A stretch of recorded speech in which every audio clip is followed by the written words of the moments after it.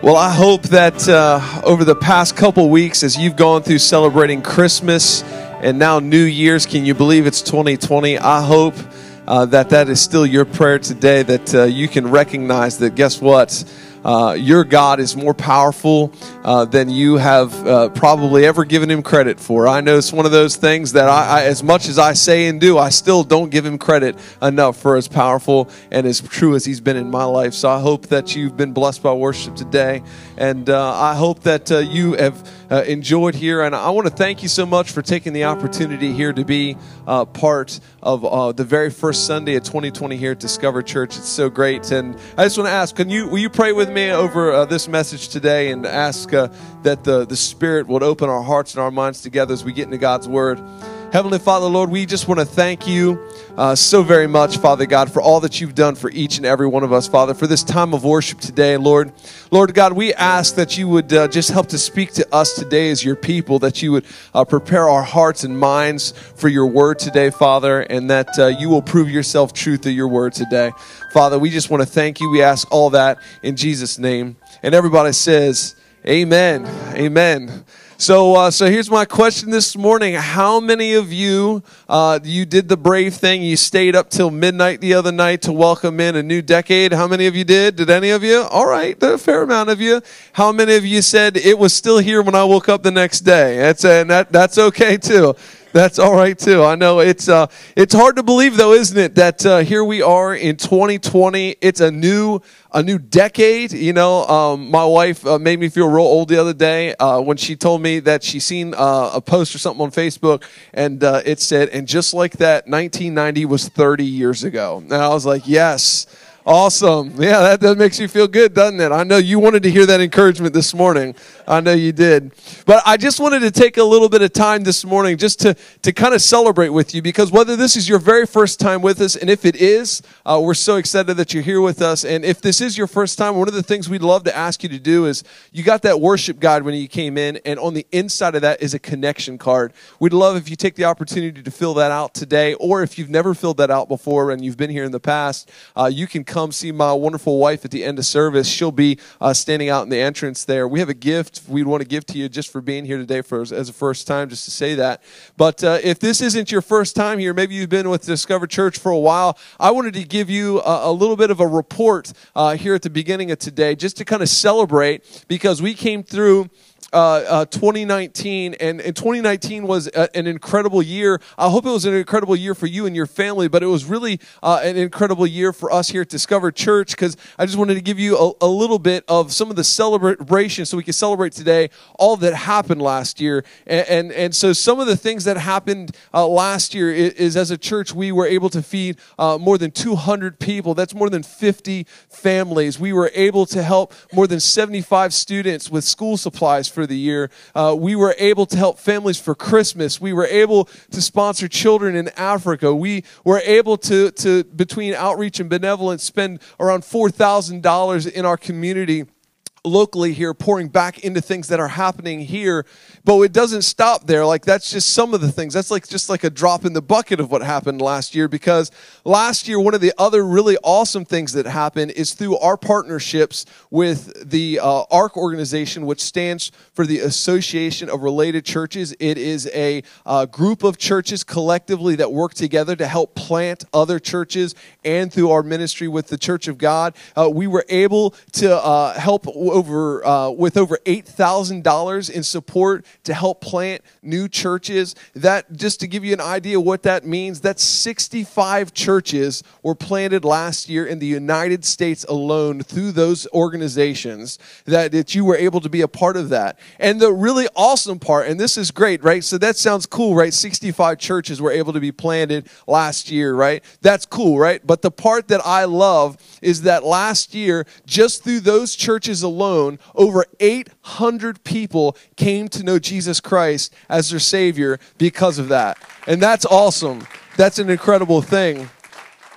And listen, these aren't like far off places. Like these aren't churches in like distant things, you know, in California or Colorado or places. Like we did plant churches there, but guess what? We helped to plant a church in Salisbury last year. We helped to plant a church in Columbia, Maryland, just on the other side of the bridge. And we were able to help when we moved to a permanent location, praise God. We were able to help another church that's going to be starting in Seaford this year with some of our equipment and stuff like that. Those are all things that happened through your generosity and through your giving. And obviously, like I said, you know, one of our big things as a church we did is we moved to a permanent location. Everybody that was on the setup team says, praise the Lord for that, right? I was going to say, just for grins and giggles today, if you look out in the parking lot, I did bring the church trailer, but that's not for anything. We're not packing up, okay? It's just because we were going to load some Christmas stuff up out of the church today. But we were able to move to a permanent location. We were able to see multiple family dedications happen this year. Not only that, but we had people come to Christ for the first time. We seen families brought together. We seen families set free out of some issues and bondage that they had in their lives this year. We've seen restoration and lives changed. And I hope that if you're part of that, like if you say, yes, our family was part of that restoration and lives changed, I hope that you have been blessed by 2019. But one of the things that I'm super excited about is the fact that it's not going to end there really for us. You know, we're going to launch forward into 2020, and we have some incredible things happening. And one of the things that I like Tom was talking about, I want to encourage you on Tuesday night. We're only going to do this one night a month. Tuesday night, we're having encounter nights. And so it's just an opportunity for us to come and to worship together as a family. It's going to be a really great opportunity for that. But, you know, one of the things that I have happen every year, I kind of have like a word or like a theme that I have in my life for the year, right? And it kind of helps direct my thought and focus. It's something I pray about. I ask God to kind of speak into me. I don't know if you guys have anything like this that happens in your life. But one of the things, that kind of my word for this year, for 2020, the word that kept coming to me was deeper. And so, you know, for those of you who might not know, well, what does deeper mean? You know what I mean? What does that mean? So one of the things for me that it means personally, that it means that I want to have a deeper walk with God personally. I want to take the opportunity to get into His Word even more and to pray more and to worship more. And so we're going to have the opportunity. I'm going to make that part of my priority. But I also think for us as a church, deeper really means something, right? So one of the things that we're going to do this year, we've never done this before. We're a little over 2 years old now. We've never taken this opportunity to really do this, but we're going to take 2020 to be a year through the Word. So we're going to take the opportunity. That this doesn't mean that we're going to go verse by verse or anything like that, but we're going to really be taking a look at God's Word and how we can, as individuals, how can we as families, and how as we as a church, how can we grow deeper getting into God's Word and really kind of planning ourselves in what He has for us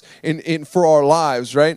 And so to kind of kick this off, I wanted to get into this series that we're calling the Bible for Grown-Ups. And the Bible for Grown-Ups is something that I've kind of come by. This as part of a message series that I had heard. I thought it was great. We're going to do a little bit of expanding on that. But really, the reason I think this is critical for us, because in order for us to grow deeper, I think we have to have a better understanding of God's Word. Okay, and that doesn't mean just what the verses are and what they say, but we need to have a little bit of a sense on where this thing here, the Bible, where did this come from? How did we get this? Because I know for you and for me, maybe, you know, you pick up the Bible and as you walk around with it, you say, well, here it is. You know, we've already got it and chaptered in verses and it's mapped and annotated, but I got news for you. This is not how the Bible came to be. Jesus didn't just descend to heaven one day and all of a sudden the disciples had their books leather bound and everything chapter noted and mapped and indexed, right? That's not how it came. So we're going to take a little bit of a look at that because, you know, I think we need to get in to know how the Word of God was put together so that way when we find cool stuff in it, and there's some really cool stuff in it. In fact, some of the coolest stories, you maybe have like your favorite cool story, but a couple of cool stories that I thought of when I was thinking of like great stories out of the Bible that maybe we don't talk about it very often or if at all, was, you know, you have Jesus. There's a story of Jesus Jesus and the disciples needing some money to pay taxes, right? So what's he do? What does he got? He's got a bunch of fishermen for disciples, right? So what does he tell them to do? Go fishing. Not to catch the fish, but because what's he have? The fish got money in their mouth, right? How many of you would go fishing more if you found out that fish were going to have money in their mouth? I know I would. I don't like to fish, but I'd like to fish if all of a sudden I was going to pull them out and they're going to start having money in their mouth.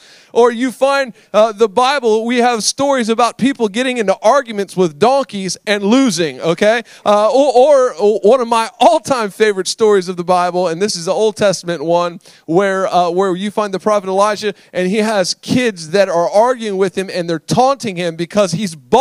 Some of us can relate to this. And what does he do? He calls out bears and chases the kids out. And I'm like, don't mess with a bald man, okay? Especially a man of God that's bald, because guess what? You never know. Bears might come after you, okay? So those are some of the cool stories I thought of the Bible, you know. But for many of us, right, we hear these stories and we know them, but we don't really understand where they came to us from. Or maybe you've had a really difficult walk in your life as far as your walk in faith because you've read some of the stories of the Bible, but your just knowledge of life and the Bible they don't feel like they match up. They just don't feel like they could possibly be the same. And so you maybe know this like I do. You know, you've known people, even maybe you yourselves, that have walked away from faith because they're trying to figure out how to have this book that's supposed to be, they've been told is true and accurate, and how do we know that, or how can these stories even possibly be that way? So we're going to take a look with the Bible for grown-ups on what is it, how did we get this book, and how exactly did we get into it. So we're going to do that. I don't know if you remember your first Bible.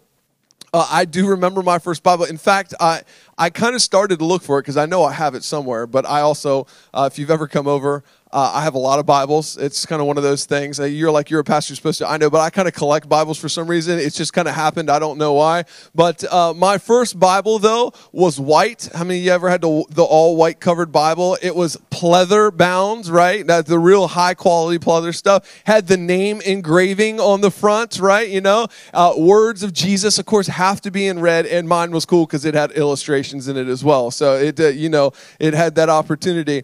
So, and maybe you were like me, and when you got your Bible, you had maybe your grandmother gave it to you, or somebody from a church gave it to you, or somebody in your family, and they're like, here you go, here's the Bible, and you're like, oh, great, and you had your name in it, you were super excited about it, but then, you were told that everything in here is true, right, and you believed it, that everything was true. Why? Because an adult told you, and because that's what you do. You just kind of believed, and you just had that thought process, but you never really thought about how it came to be, or maybe one of the things that you had was you had somebody that came along, whether it was in high school or college, and told you what else the Bible says, right? Maybe there was somebody who pointed out something in the Bible that you never learned in Sunday school or from VeggieTales, right? How many of you learned some Bible stories from VeggieTales? I was going to say, don't make me start singing the theme song, all right? I love me some VeggieTales. But, somebody maybe come along and ask you, what about this in the Bible? Or they would throw a portion of a scripture out, and you would sit there and go, well, I don't know. I don't know. You wondered about all these things, and maybe this caused you to doubt your faith or walk away, or maybe you know somebody else. But we're really going to take a look this morning at how it all came together, and you're going to find that the Bible did not come together maybe in the way that you would think it is at the beginning, but really the Bible kind of comes together at the end of the middle. And I know that doesn't make much sense to you, but we're going to get there today. And we're going to be actually talking, if you have your Bibles with you, we're going to be looking in the book of Luke this morning. Because we're going to actually be talking about Luke, because in Luke, we have this first century doctor. Obviously, that means he's an educated person. And we find that Luke gives us a little bit of an insight on who, why, and how this thing called the Scripture, the Bible, how it came to be. See, Luke actually spent time documenting Jesus' life because he had a rich friend, Theophilus, or however you want to say his name. I don't speak Greek very well. And you would see that he followed Jesus. He wanted an account of Jesus. And so since he wanted an account of Jesus, he has Luke actually start to make what becomes known as to us now as the book of Luke. But we're going to read here a little bit out of the beginning in Luke chapter 1. Maybe you've never paid attention to Luke chapter 1 at the beginning, but we're going to today. Here's what it says. It says, many have undertaken to draw up an account of the things that have been fulfilled, okay, among us. And then it says, just as they were handed down to us by those who first were eyewitness of the servants of the word. Now you say, well, what does this mean? Basically, this means this. The very first three words give us a sense here. He says that many have undertaken. So that lots of people have undertaken the opportunity to write about what Jesus did, who he was, and what they saw. So what we have to understand here is this, is that something happened. Luke says, I'm not the only one doing this, okay? There are other people writing about Jesus. I'm not the only one, but we're just trying to take opportunity and write what his life was and what happened. And it says in verse 3, he says, with this in mind, since I myself have carefully investigated everything from the beginning, I too decided to write an orderly account for you, my most excellent Theophilus. And he says this. We have to understand this. When Luke was writing these words, and this is going to be hard for some of us to grasp maybe here at the beginning today, but when Luke was writing these words, Luke was not writing the Bible. You say, wait a second, back up, Pastor Curtis, this is in the Bible. Yes, it was, but you got to remember, at this time, there was no Bible because Jesus, not that long ago, had just ascended to heaven. He had come back to life, and his disciples had found out all this stuff. There was none of these things. This was basically for us to document exactly what Jesus had done. And so really what we find is that in the first century, people say, hey, listen, Jesus was not just this good guy that said some great things and died, but there's something more to the story here. And listen, there's multiple documentation beyond Scripture that Jesus was in fact a real person, that he lived a life. But really what we find here is that it goes a step further, because what you're going to read when you read the story of Jesus, right, is at the end of the story of Jesus, what does we find? We find him dead on a cross, right? We find him on a cross. And then what do we find? We find somebody named Joseph of Arimathea who came and he took Jesus' body down and he placed him in a tomb. Right? We find this. And as we do this, I want to read to you out of Luke again, chapter 23, verse 53. It says this, and then he took him down, he wrapped him in linen cloth and placed him in a tomb cut in a rock, which no one had been laid yet. The important thing for us to understand is that an ordinary dead man does not need a book written after him. But something happens here. It continues on in verse 55. It says, then the women who had come with Jesus from Galilee followed Joseph and saw the tomb and how his body was laid in it. So then they went home and they prepared spices and perfume. And then they rested on the Sabbath in obedience to the commandment. Now you say, well, why did they have spices and perfume? Because they were going to do the same thing that we do nowadays. When somebody dies, what do? We take them, we send them to be embalmed, right? So that they can be prepared for burial, so they can be prepared. They did the same thing in ancient times. So what they would do is they would put the body in, and then they would come back and prepare the body. So as this all is happening, we need to understand that in this moment, guess what? There were no Christians. In this moment, there was nothing happening. All you had was people who had once followed Jesus that were scared out of their mind, who didn't know what to do, because guess what? The guy that they had been following for years and years and years, guess what? He was dead. He was in a tomb. So you say, well, what's the point in writing here? Because guess what? Something happens. At this point in time, guess what? There's no Bible. There's no church. There's no Old Testament. There's no book from Luke. Because Luke ends up deciding to write this book because of what happens next. And what happens next is we find that Jesus, of course, comes back to life. He does what no other person has done, where he comes back and he conquers death. And then beyond that, he actually takes the time and they get to witness and see Jesus ascend into heaven. And all of this, right? All of this explains to you why there were so many people that were taking and writing the account of what Jesus did, because it was so amazing, and this is how things happen. In fact, Peter said this in Acts 2:32. It says, God has raised this Jesus to life. And guess what? We were all witnesses to it. We witnessed it. We seen it. And because of this, we said, we got to make a documentation of it. We have to know what happened. So now, listen, so now after this happens, right, we, of course, in the book of Acts, get the church, and the church gets established. But listen, even when the church is established, there's still no Bible. There's still no Bible. There's still nothing really written. The only thing we have is what the disciples, what the apostles, the 12, right, the ones that walked with Jesus, them teaching the things that Jesus taught. That's what we have happening right now. But what we find out of this is Luke spends the next 30 years writing this down, because we find Luke both writing the book of Luke and the book of Acts. He actually takes the time to document this, to document not only what happens in Jesus' life, but he also takes the time to document the beginning of the church and what is happening and all the events that are transpiring. And what we find, and just in case you wonder, you wonder about how does all these people, how are they connected? Well, we know that Luke, as Luke in Acts, and Luke knew Peter, and he also knew John, and he knew James, who I call James B.O.J. If you don't know what B.O.J. is, that's James, the brother of Jesus, because when you're the brother of Jesus, you got to get some cool acronym at the end of your name, because you're the brother of Jesus, okay? You got to catch a lot of shade from a lot of stuff, so you need a cool acronym at the end of your name. So it's James B.O.J., James, brother of Jesus. But you also see that Luke traveled with Paul. So Luke is in the midst of all of these people who lived and walked with Jesus, who experienced everything that Jesus had done. And listen, Luke says, listen, a lot of people are writing about this. And you say, well, what's the big deal about a lot of people writing about Jesus? Well, listen, this is not today. In social media, everybody can whip out a phone and record. We can all record the same event, right? And it's the same thing that's happening over and over again, right? But in this time frame, writing something was expensive. Not only was it expensive and difficult, but guess what? Half the people were illiterate. Nobody could read.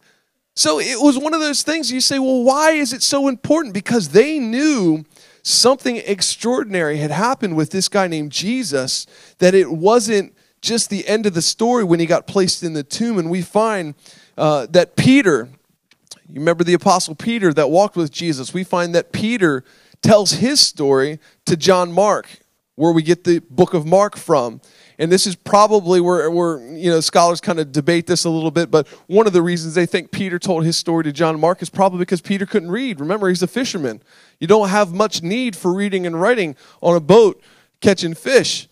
So we find that Mark knew Luke, and it is written in the 50s, which is just after Jesus, or 20 years after the resurrection. We find the book of Matthew as a document written to show everyone about Jesus. And in fact, we find that early church leaders have the book of Matthew written in Hebrew. And you say, well, why is that an important thing? Because one of the things that Matthew did is he wanted to show all the Jewish people who Jesus was. Because the Jewish people were anticipating a Messiah. And Mark says, no. You don't have to anticipate this anymore. Listen, this is written in your own language so that you can experience who Jesus is, because this is the Messiah that has come. Then we find that his book of Matthew was translated to Greek so it would spread all over the place. And then you get John. John tells us exactly why he wrote the book of John. In John 20:30 says this. He says, Jesus performed many other signs in the presence of his disciples, which are not written in this book. Listen, and when John wrote this, he says, Jesus did so much other stuff that we did not even have the opportunity to write. These are just the important things that we need to know about Jesus for right now, because there's so much else that happened. And listen, we need to understand that when he says that are not recorded in this book, he's not talking about the Bible. No, because remember, when he wrote this, there was no Bible. He is literally meaning the book of John, the document that he is writing right now. John says, man, listen, Jesus is so awesome, I couldn't even fit it all in one letter. I couldn't fit it all in there because there was too much other things that were happening. And in verse 31, he says this. He says, but these are written to you so that you may believe that Jesus is the Messiah, that you would understand that he's the Son of God, and that by believing that you may have life in his name. One of the things I think that John really set out for here when he wrote this book as the beginning here of what we call the New Testament, right? Was John says, listen, if all you ever get a chance to read is this little letter that I've written, did I say wrote? Man, that's some Sussex County language right there, boy. Woo! That's some Sussex County stuff right there. You don't get that. I know some people you'd have to pay extra to hear words like that. But John actually took the opportunity as he wrote this, right? As he wrote this to say, listen, if you don't get the opportunity to read anything else or hear anything else about Jesus, this should be enough. This should be enough for you to understand that he is the Son of God. Now, this gets us, though, right, to the end of the first century. And at the end of the first century, guess what? We still don't have a Bible.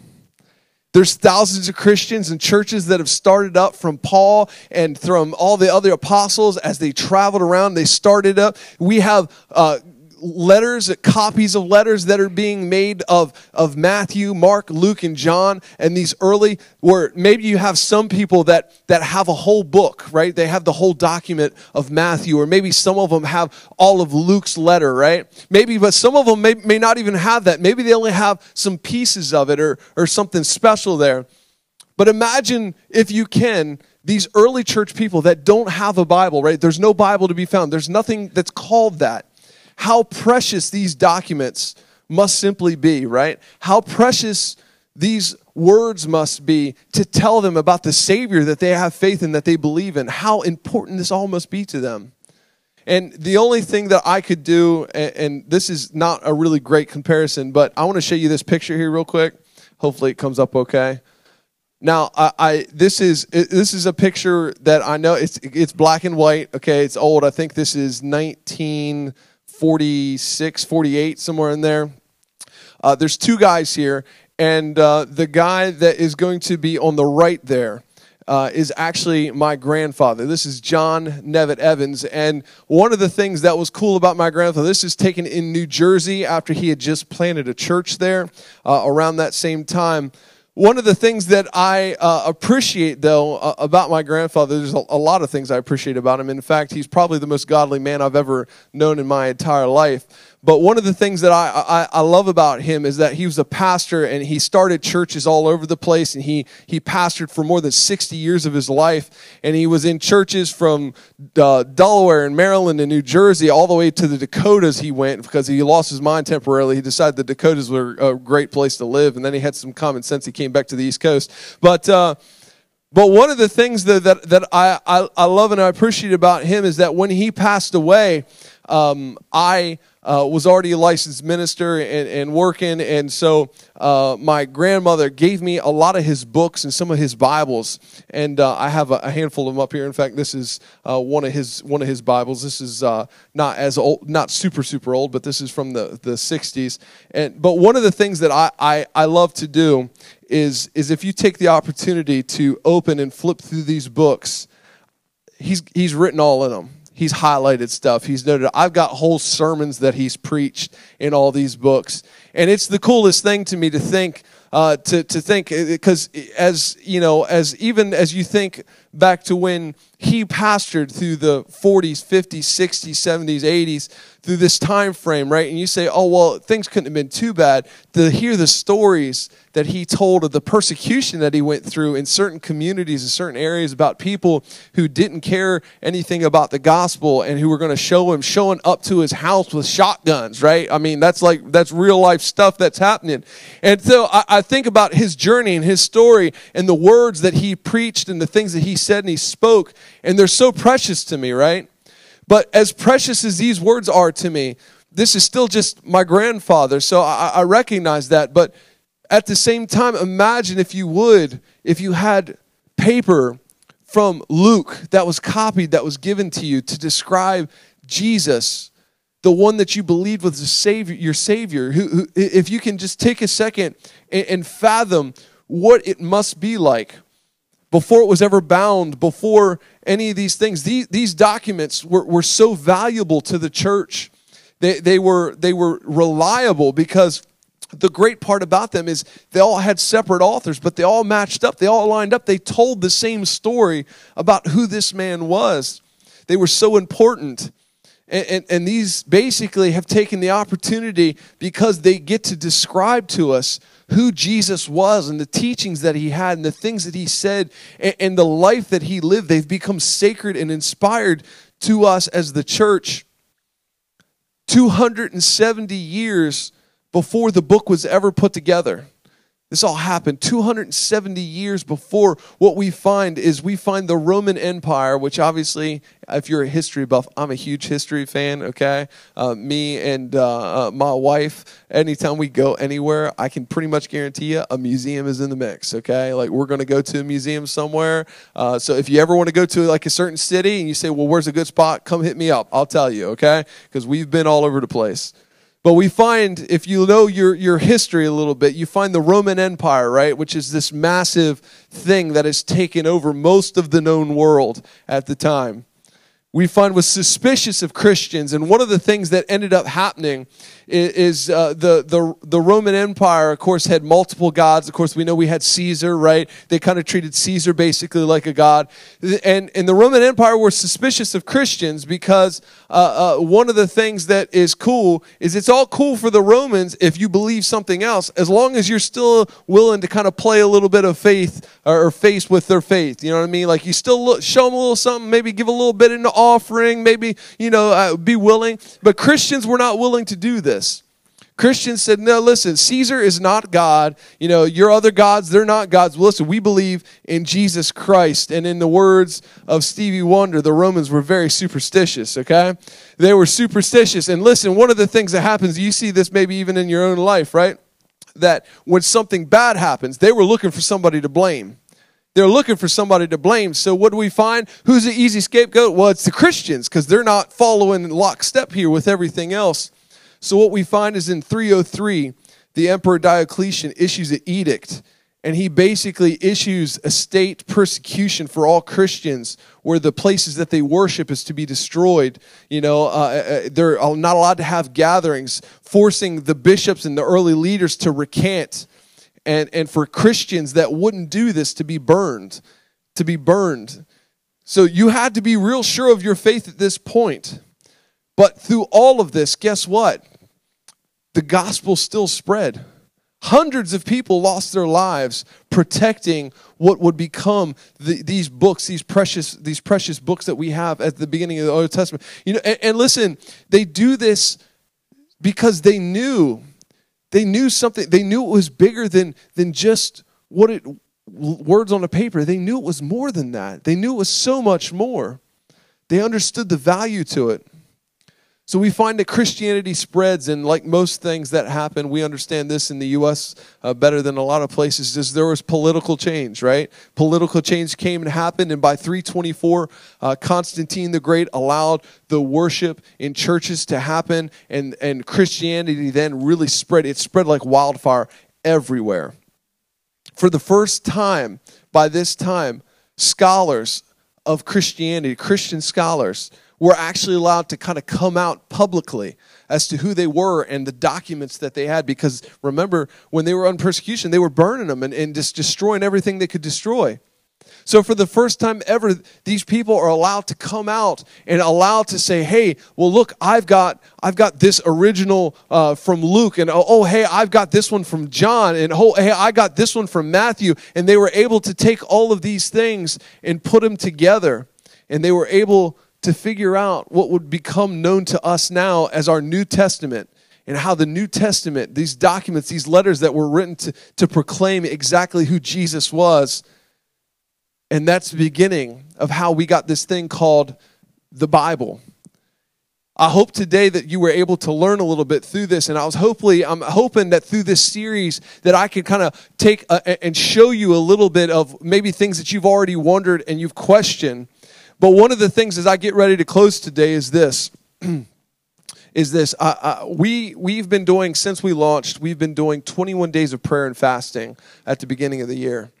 And remember, that the whole, my whole kind of thought and theory to this year is deeper.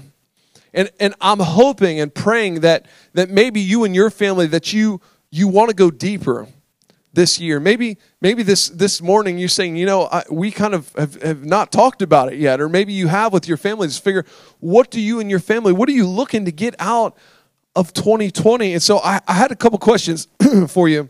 And you should have gotten this card. You should have gotten this card when you came in. It should have been in your worship guide. If not, you could pick one up to take with you on your way out. But I wanted to ask you a couple questions for some self-inflection today. You don't have to write the answers down. There's no turn in. There's no right or wrong answers. But this is just for you and your family to think about. Out of 21 days of prayer and fasting, I asked the first question, and that's this. How will you fast, and when will you pray?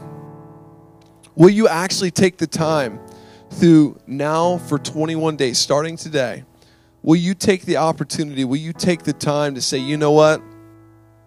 I'm going to hit the pause button on my year. We're going to go back to school and work. Some of you have had off for breaks and stuff. You're going to say, listen, hold on. We're going to slow things down just a little bit, because how many of you know that you're going to blink about 3 times and 2020 is going to be gone, all right?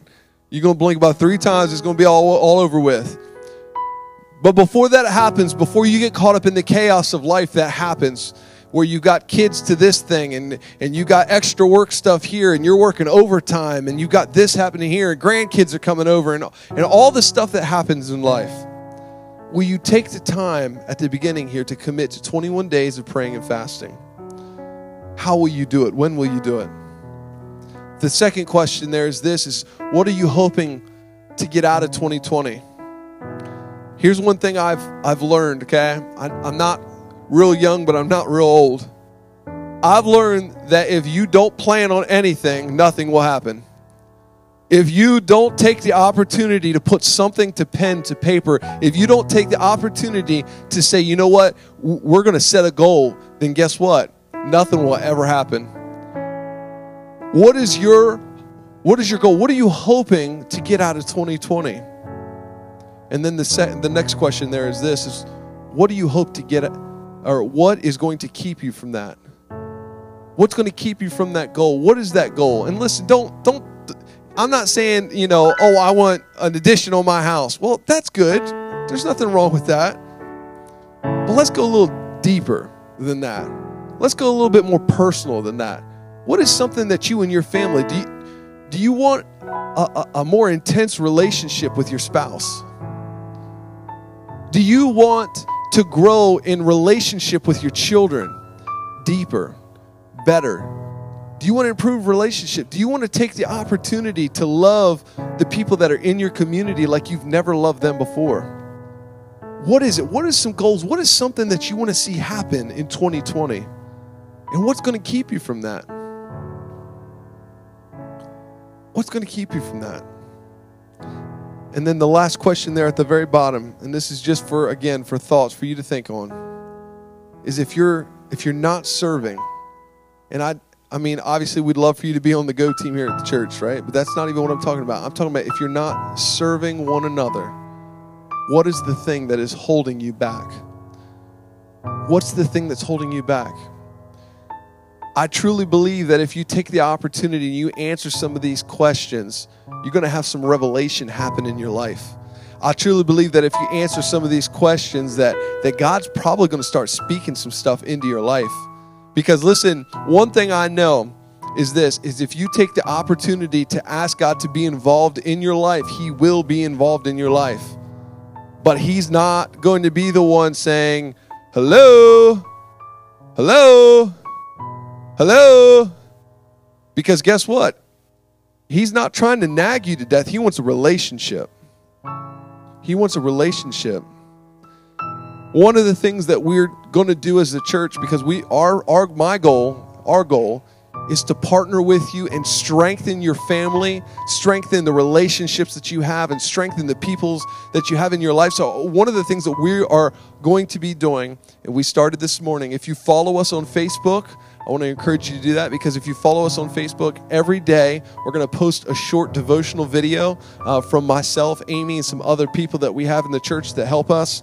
We're going to post a short video devotion in the morning and just try to encourage you to take the opportunity each day to get into God's Word, to pray and to read some Scripture, to take the opportunity. And one of the other ways we're going to be helping with that too is we have some paper copies of some devotionals today when you leave here that we want to give out to you. These devotionals, it's not a book, it's not anything super fancy. It's a short scripture from the book of Psalm, and then after that, it just gives you some ideas and some things to pray about and contemplate for the day. And listen, if you've never done this and this sounds super, super foreign to you, I want to promise you, if you take the opportunity to jump in on this and set 21 days as the example and the habit for your year, then 2020 is going to have something amazing for you in store. It doesn't matter the consequence that you find at the end of the year, whether all the negative things that you have happen. 2020, you're going to experience something amazing and life-changing that's going to happen this year. Because listen, one of the things that I've understood about God as I've walked through my relationship with Him over time is that if you take the opportunity to grow deeper with God, all the outside stuff that happens to you is just noise. The unexpected bill, it's just noise. It's just things to distract you from the relationship and the things that God has called you to do in your life. The relationship issues and all the other stuff that wants to overtake your life, guess what? It's just noise. It's just noise. Don't let this stuff take you off of what God has called you to do for this year, for 2020.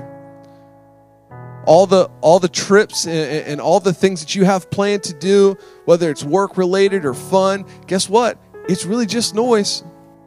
It's really just noise. Let's take this time, let's take 2020 and say, guess what? We're going to go deeper. We're going to go deeper. We're going to get into God's Word. We're going to take the opportunity to set 21 days as the callings for what's going to happen for the rest of our year. I want to ask, would you stand with me today?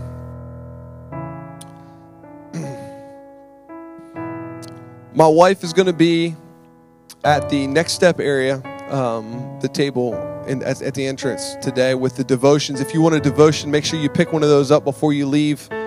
Make sure you take the opportunity to follow us on Facebook. But listen, I'm going to be praying for the next 21 days for God to show up in my life, for Him to show up in my family's life. But I'm also including you in that prayer.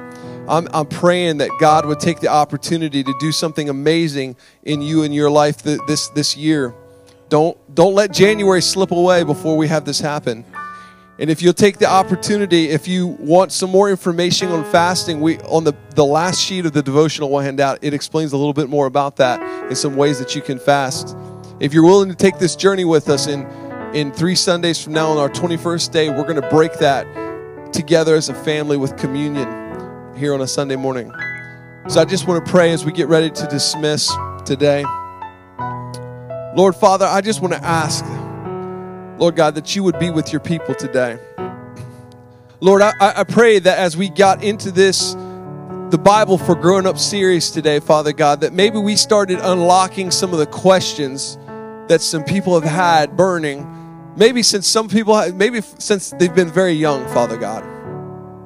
And Lord, I pray right now, Father God, that you would help us to be able to understand and grasp and to hold on to your word today like we never have before, so that we can understand that these aren't just chapters and verses, Father God, that it's not just a book that's bound, Father God, but it's telling us a story about the most earth-shattering thing to ever happen to humanity. And that's that there was a man named Jesus Christ who came and He walked, He lived, and He died. And He died for each and every one of us so that we could have a relationship with you, so that we could be called your sons and daughters. And Father God, for this beginning here, as we're praying for these 21 days, Lord God, as we take the opportunity to set aside something, to fast something, to set something off, Father God, so that we can have a better relationship with you, Lord, I pray right now that the Holy Spirit will flood into each car that is here. I pray, Father God, that the Holy Spirit is going to flood into homes right now, Father God. That He's going to show up on workplaces. That, Father God, whether you're on a construction site, Father God, or whether you're in your office cubicle, Father, or Lord God, whether we're in our teaching, in our classrooms, Father God, Lord, no matter where we are, whether as students, Father God, that you are going to show up this year, Father God. Lord, we are proclaiming this year, the year that we are going deeper, Father God. Father God, that we're ready to get out, Father God. We're going to grow in you, Father God, and plant these roots into you, Father God. Lord, we thank you. We give you the praise, the honor, and the glory. And we thank this all for you, Father God. You're the only one, Lord. And we ask all of this in Jesus' name. And everyone says, amen. Before you leave, I want you to do this. I want you to turn to your neighbor and say, are you ready to go deeper?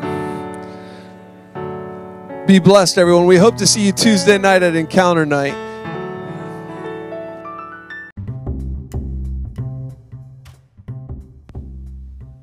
You're listening to Discover Church with lead pastor Curtis Jones. We kick off January in a new series, The Bible for Grown-Ups. We hope to see you one Sunday at 10 a.m. for a worship experience in Georgetown, Delaware.